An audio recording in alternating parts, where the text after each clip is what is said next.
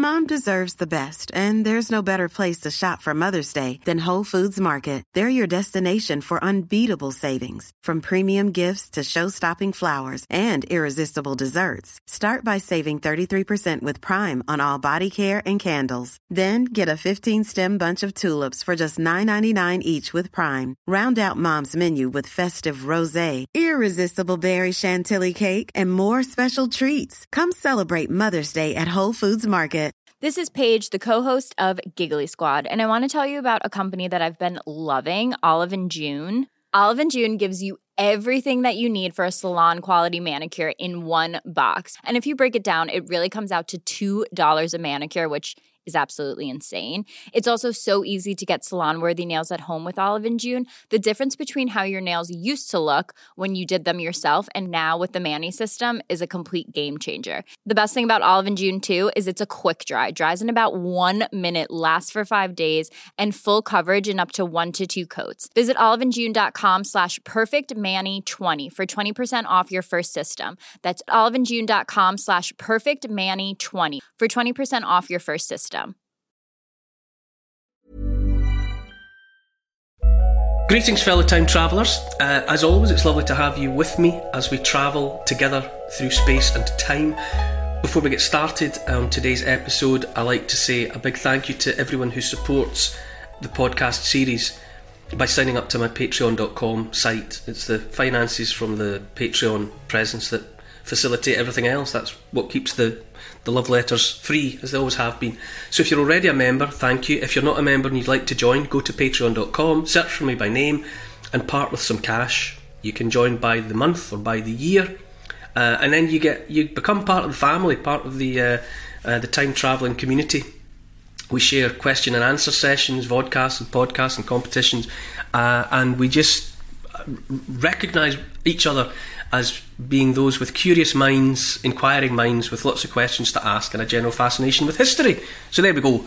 Advert over. It's now time to strap yourselves into the time machine as we set off on the next stop on my love letter to the world. So, recorder, microphone, action. Conquistadors sweep into the Americas, seeking gold and other riches. Along the way they find a treasure more valuable than all the rest, nutritious, sustaining, and effective at fending off deadly scurvy. First grown in Europe by Spanish monks in the Canary Islands, popularised by an effective public relations campaign by Louis XVI and his Mrs. Marie Antoinette, boosting populations and powering the European continent. This humble ingredient proved itself to have the power to change the world. Endeavouring to understand history in hopes of illuminating the future, I'm Neil Oliver, and this is my love letter to the world. Hi Neil. In last week's episode, we travelled with you to the Indian subcontinent in 1526 as a deadly secret weapon was being unleashed there for the very first time. Where are we this week? Hi Paul. Yeah, well, this week we're still in the 16th century, the 1500s, but we've shifted continents yet again. We do get around. We're focused primarily on the Americas, really Central and South America. The story of the world I've been telling across this series has been shaped by the earnest endeavours of men and women and by the great forces of nature. But today I'm focusing on something which is easily overlooked, but that played a major role in the shaping of the world in which we live. It's the humble spud. The geography is quite widespread on this one, but I suppose, the moment of significance in terms of the story of the world, it happens in the Americas, Central and South America. And I suppose the unique selling point of this one is that it's about the world-changing significance of something that we absolutely take for granted in our daily lives, especially in the West. It's the humble spud, the potato. So it's the role in the story of the world of that most humble but most wondrous of edible plants. Still utterly loved by everyone, isn't it? It is. It's deeply rooted, metaphorically and literally, I suppose you would say, in our part of the world. And for obvious reasons, people probably don't. Why would you bother to contemplate it? But there is no other food crop quite like the potato in terms of how much nutrition it's capable of delivering relative to the surface area of arable land that it takes up, which is why it came to mean so much to the poor, really to the majority of the population of a country like Ireland, for example. The rural population became so lethally dependent on the potato because there was nothing else that you could plant in your back garden that would, in such a confined space, would produce enough nutritious food for a family. And what happened in Ireland was happened elsewhere, in as much as populations became incredibly dependent upon it. The catastrophe of what happened with the potato famine was almost a uniquely Irish experience. However, we'll get to that. It's funny how the names start recurring as we progress through the story of the world. And Columbus comes up again, obviously, because Christopher Columbus, who was a Genoan mariner, an explorer, who, as we all know, pushed for that passage to the east by travelling into the west. He said because the world was a ball, you could get into the east by going the other way around, and you'd end up in the east eventually. So he went for all those reasons. He went because it was a passion, and also because he was determined to connect Europe to the east via an alternative route. But he was followed, obviously, by those who had more materialist intentions. I mean, I'm not saying Columbus was a saint. I'm not saying he was just going out there for the good of humanity, but he was followed by conquistadors like Cortés and Pizarro and so on, and they were motivated by the hunger for gold, and it was catastrophic. It was catastrophic for the Americas. In different areas, as much as 90% of the indigenous population died on contact with Europe in the 15th and 16th centuries. A lot of it to do with violence and oppression, but by far the majority of the harm was done by bringing in disease. The Europeans took into the Americas diseases which, common cold and things that had been hitherto unknown, and they just, as I say, it was whole populations, almost whole populations were wiped out by the experience. But what goes around comes around, and as this story unfolds, you see the way in which pestilence moves in both directions. So the Spanish, in large part, they came to the Americas, or they went to the Americas in search of gold, but almost inadvertently, some of their number stumbled across something else, which, as things turned out, had at least as much power as gold to change the destiny of populations around the world. So in Peru, Pizarro encountered the Inca population, and famously, anyone who's been at the movies and seen The Royal Hunt of the Sun, the Hollywood epic, will know the story of the kidnap of Atahualpa, who was the king, and his ransom. The ransom that was demanded for his release was to be paid in gold. But even though the Inca came up with the gold, Atahualpa still ended up being throttled to death. It was just part of the long litany of ugliness that unfolded. But some of the Spaniards noticed what the locals were eating. In particular, they noticed what the Inca army were in the habit of eating. You know that thing about an army marches on its stomach and all of that? Well, they noticed that the Inca army depended to a huge extent upon a stew that they called chuno. CHUNO is how it's rendered into English, chuno. And it was made from potatoes.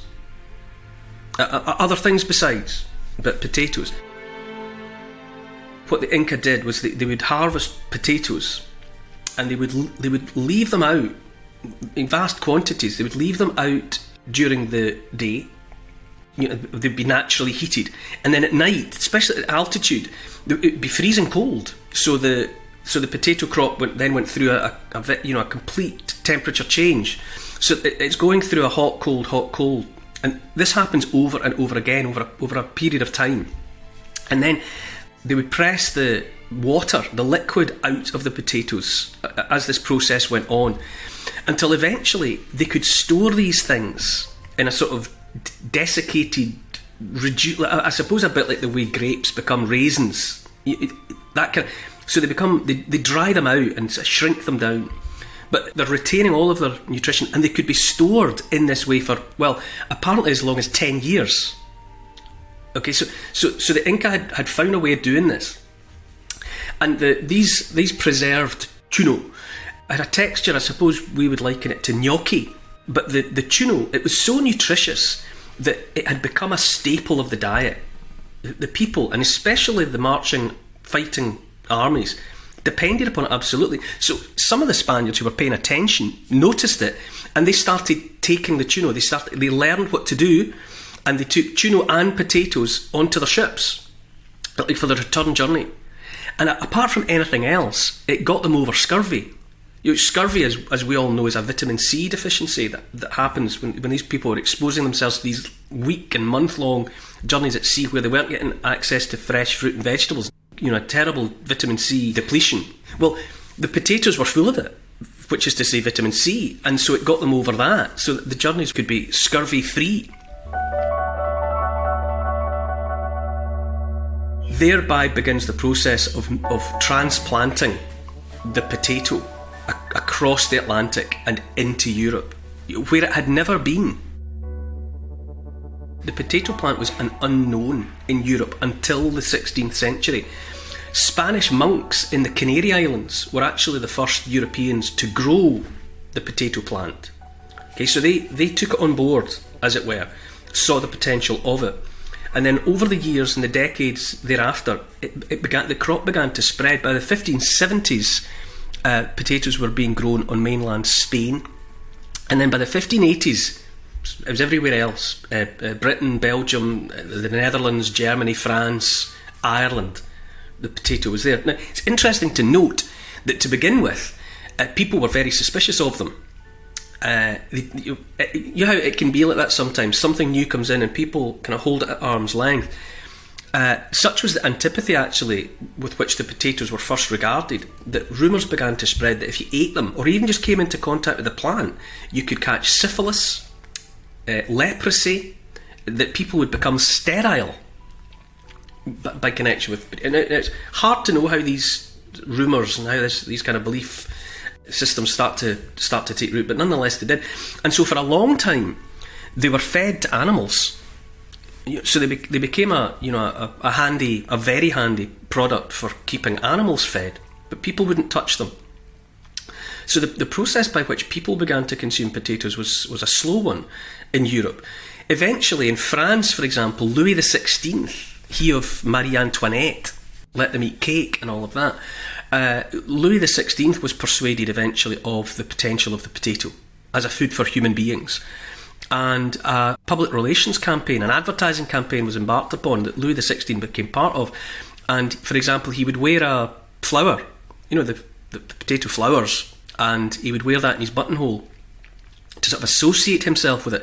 And Marie Antoinette took to wearing the blooms woven into her hair, and so on, to push this idea that these were a useful source of food. And it took on, and it worked, and eventually the French farmers were growing potatoes, and the French people were eating them. And that was something like that happened all over Europe. Word began to spread that these things were fantastic. The American historian Alfred W. Crosby is not alone, but he was prominent among those who has identified that potatoes changed the world.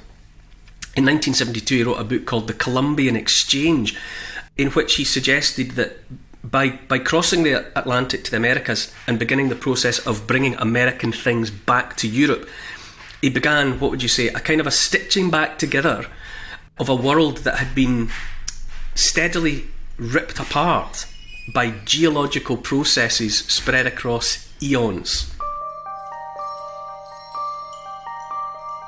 Once upon a time, the world was a single continent that geologists call Pangaea.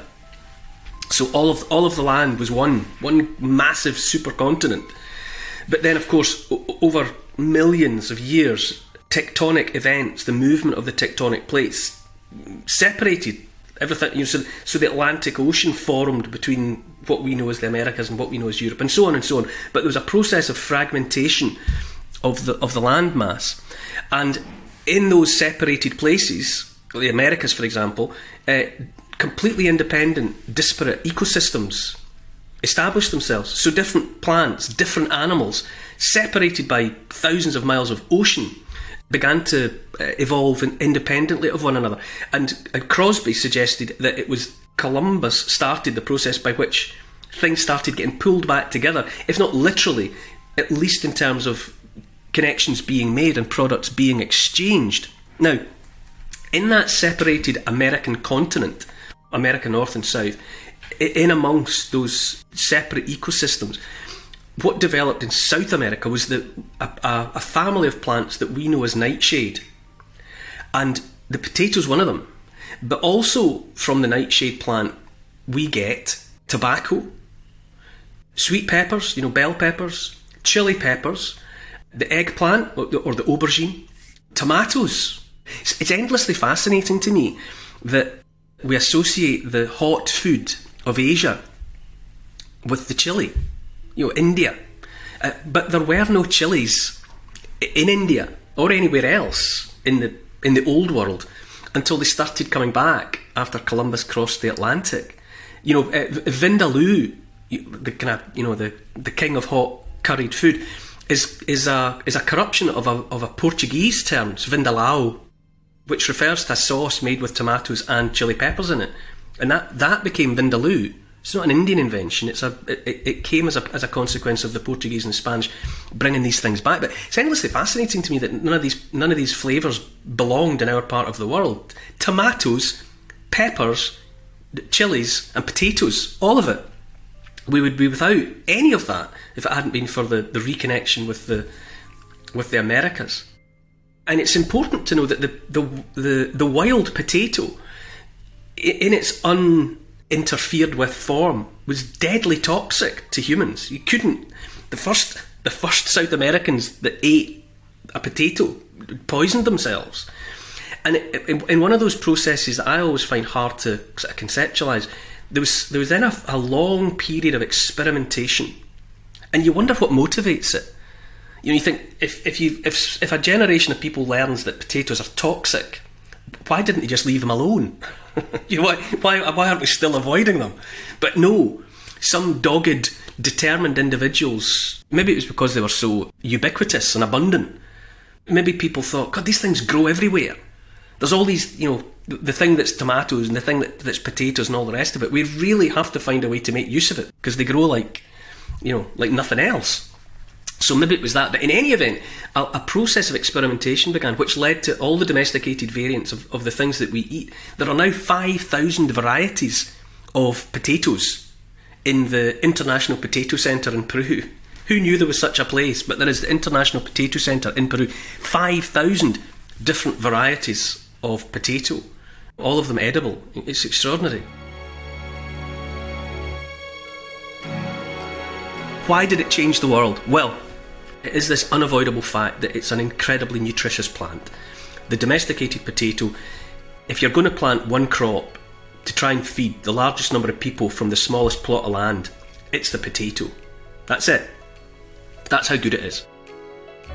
The historian and thinker Fernand Braudel, in a book called Civilization and Capitalism, but elsewhere, he wrote about how prior to the coming of the potato, Europe was a continent of famines. That was it. All over Europe, famine was a fact of life. People depended upon, in large part, for their daily bread on the growth of wheat and barley. And those crops were just subject to failure for all sorts of climatic reasons. Not enough rain at the right time, not enough sunlight for ripening of it, and all of the rest of it. The people of Europe just accepted that famine was constantly with them. One of those four horsemen of the apocalypse. They were constantly accompanied by famine. Braudel calculated that France, his home country, experienced a national famine every year from about 1500 to about 1800 AD. And that was only the beginning of it, because as well as famines that affected the whole country all at once, there were uncounted numbers of local famines. So different areas of France would have other famines beside that would harvest yet more people every year. Famine was just constantly there with them. But the arrival of the potato changed all of that, for the most part, because of this ability that it had to provide so much food for so many people from so little land. But of course, as we all know, especially in our part of Europe, the potato was a blessing and a curse at the same time. Because of all of the aforementioned, populations had come to be very dependent on the potato. And in Ireland, for example, the rural population of Ireland, which is to say almost everyone in Ireland at that time, in the 18th and 19th centuries, half the population, their only solid food at all was the potato. It was the only solid food that they got. Half of the people alive, it was all about potatoes.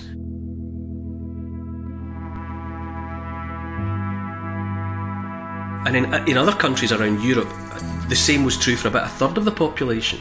So in other European countries, 1 in 3 people, the only solid food they ever ate was potato. There was a price to pay for that. I mentioned that European diseases went to the Americas and killed uncounted numbers. Well, amongst other things, a South American infestation came back across from the Americas to Europe in the 19th century. It's Phytophthora infestans, and it was a bacterial infection that was there present in seabird guano, which was always used there and elsewhere for fertiliser.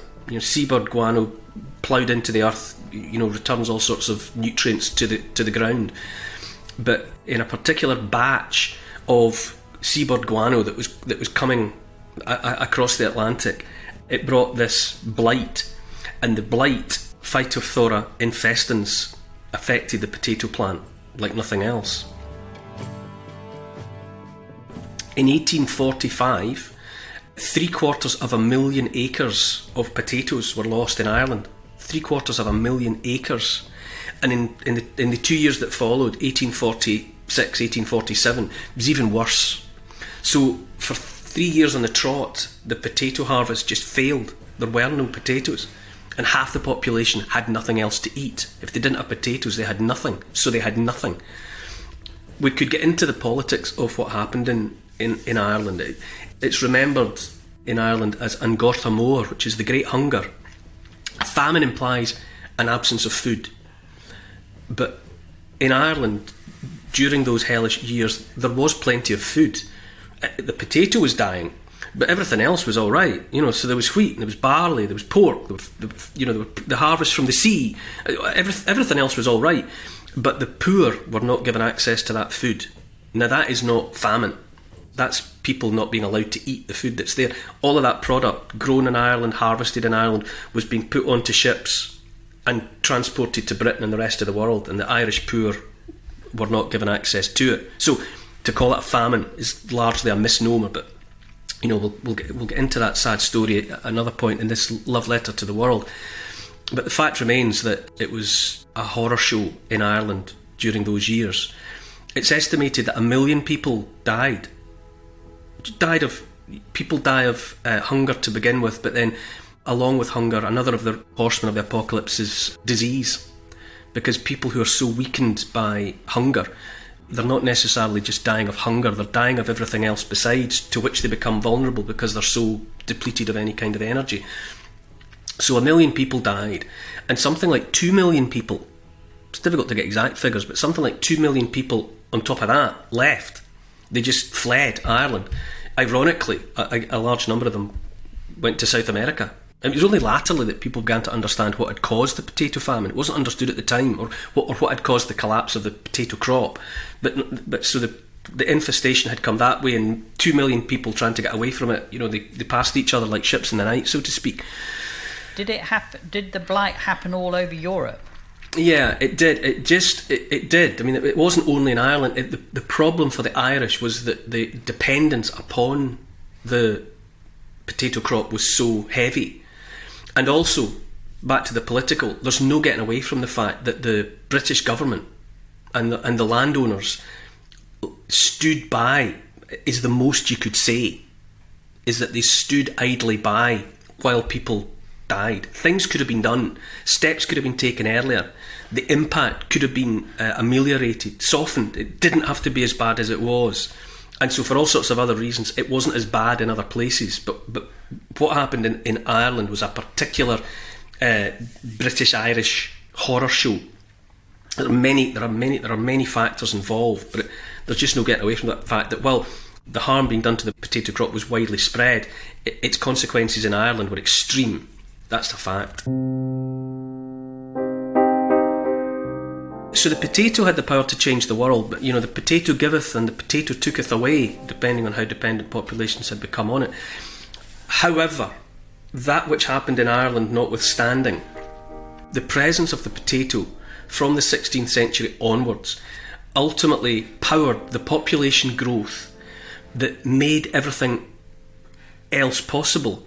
What the people of Northern Europe were able to do in terms of going out into the wider world and, if you like, placing the shadow of their hand over so much of the rest of the world was due to the population growth and the nutrition that came from the humble potato. Emperors and kings have set out to change the world, but nothing had any more impact on the destiny of Europe and thereby the destiny of the wider world than the arrival into Europe of the spud.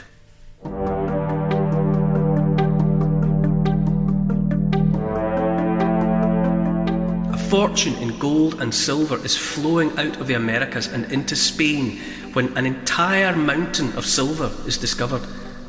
It becomes a hell on earth for the indigenous people forced to extract the ore, and riches beyond the dreams of avarice for the Spanish. Next time in my love letter to the world. To help support this podcast and to get access to new and exclusive history and comment vodcasts every week, sign up to my Neil Oliver Patreon site. I would love to see you there.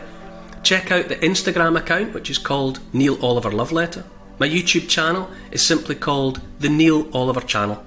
And to help build this podcast, tell your friends about it, get them listening, and write a review to convince the online crowd to join us. For further reading about these moments in time, you could try my book. It's called The Story of the World in 100 Moments, and it's published by Transworld. Neil Oliver's Love Letter to the World is produced by Paul Ratcliffe and Neil Oliver for Catnip Inc. The music is composed by Mila McKinnon. Social media and YouTube producer is Oscar, CFR. Additional research is by Evie, Lucian, Archie and Teddy. Finance is by Catherine and Trudy. The post-production is by Althorpe Studios and the graphics are by Paul Plowman.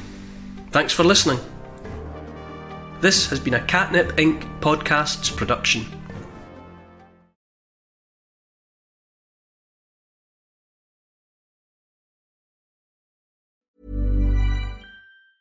Mom deserves the best, and there's no better place to shop for Mother's Day than Whole Foods Market. They're your destination for unbeatable savings, from premium gifts to show-stopping flowers and irresistible desserts. Start by saving 33% with Prime on all body care and candles. Then get a 15-stem bunch of tulips for just $9.99 each with Prime. Round out Mom's menu with festive rosé, irresistible berry chantilly cake, and more special treats. Come celebrate Mother's Day at Whole Foods Market. Even when we're on a budget, we still deserve nice things.